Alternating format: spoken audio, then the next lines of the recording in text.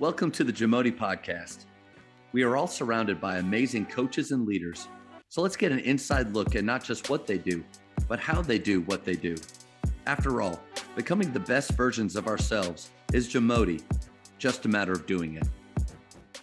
Coaches, the Jamodi Podcast is powered by Shoot 360.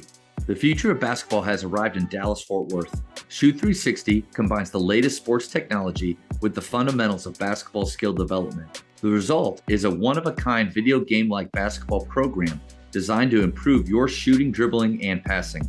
Visit shoot360dfw.com to learn more and register for your free 1-hour workout evaluation. Shoot 360, the future of basketball is here. What are some qualities that great leaders possess?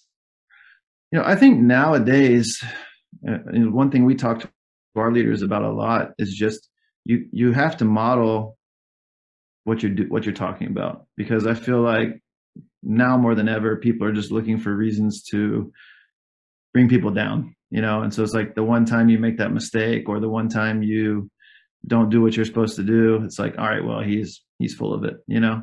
And so that's one thing we talk about in our program in general is like just being yourself, and so we've got some guys that are really good players that they don't need to be leaders because they have a different way of doing things and it works for them, but they're not necessarily going to be able to check every box that we want guys to do. And so that I think that's the biggest thing for me is being real with yourself and like us being able to have real conversations, player coach, to are you able to do these are the standards that we have set, and it's not a lot, but are you going to be able to hold up your end of the bargain so that when others aren't doing it, then you can speak up and you're gonna have credibility when you say it, because everyone's seen you do these things for however long that time period is. And so that's the number one thing to me is you have to be able to meet the standard consistently. And that's not to say, we all fail, right? Coaches, whatever, we're all going to make steps. But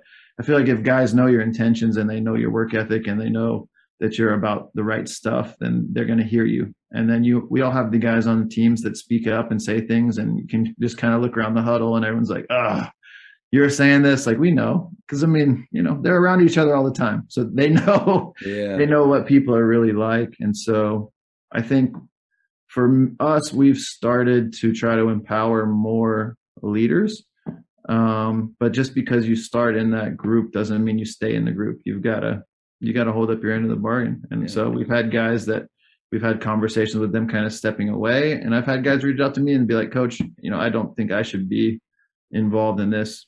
That's interesting. Yeah. So it seems very simple, but it's really hard to do. It's hard to hold yourself accountable to that, to where you can keep your credibility with the group. Yeah. Gannon Baker said, you can't coach what you don't possess. And I think there's a part of that too, that is the same with your leaders. They can't lead if they don't possess the qualities or they don't hold up to the standards that they're asking their teammates to also live by. Have you been able to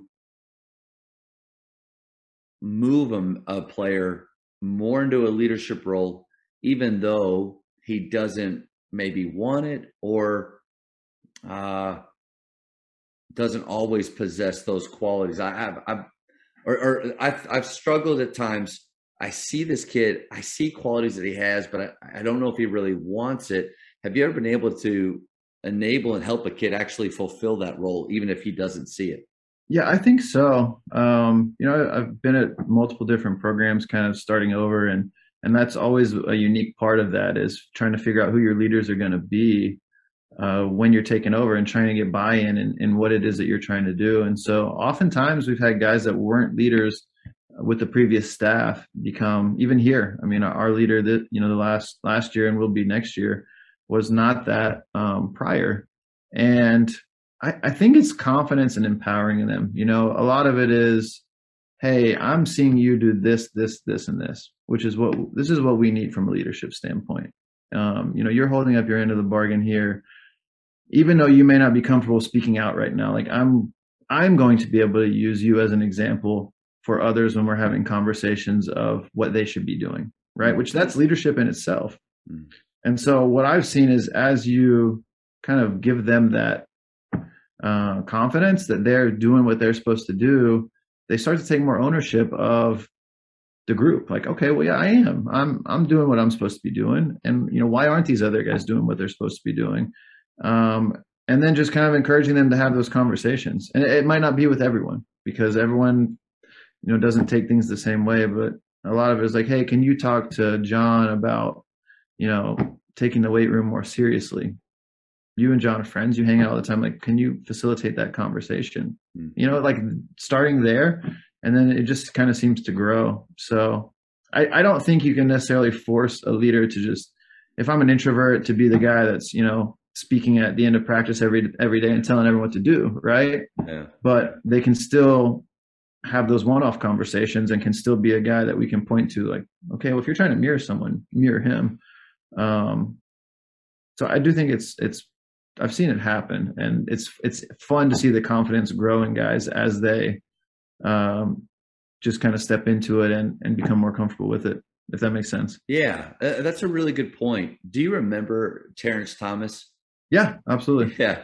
So Terrence, our junior year at Baylor, was pretty rough, and him and Dave Bliss just did not get along. And I would just kind of say, if there was one player that was in the doghouse the most that season, it'd be him. Well, everything happens that summer. We only have 6 players the next year, and Scott Drew comes in, and Terrence just transforms to the best leader we had, the most consistent captain, all smiles, all energy. And I think you kind of alluded to it. Sometimes you have guys from another program that were feeling a certain way, acting a certain way, but then when they're given opportunity, and when that opportunity meets the right culture, then they can flourish. And I just saw that in Terrence. And it seems like you've had that ability to create that for some players as well.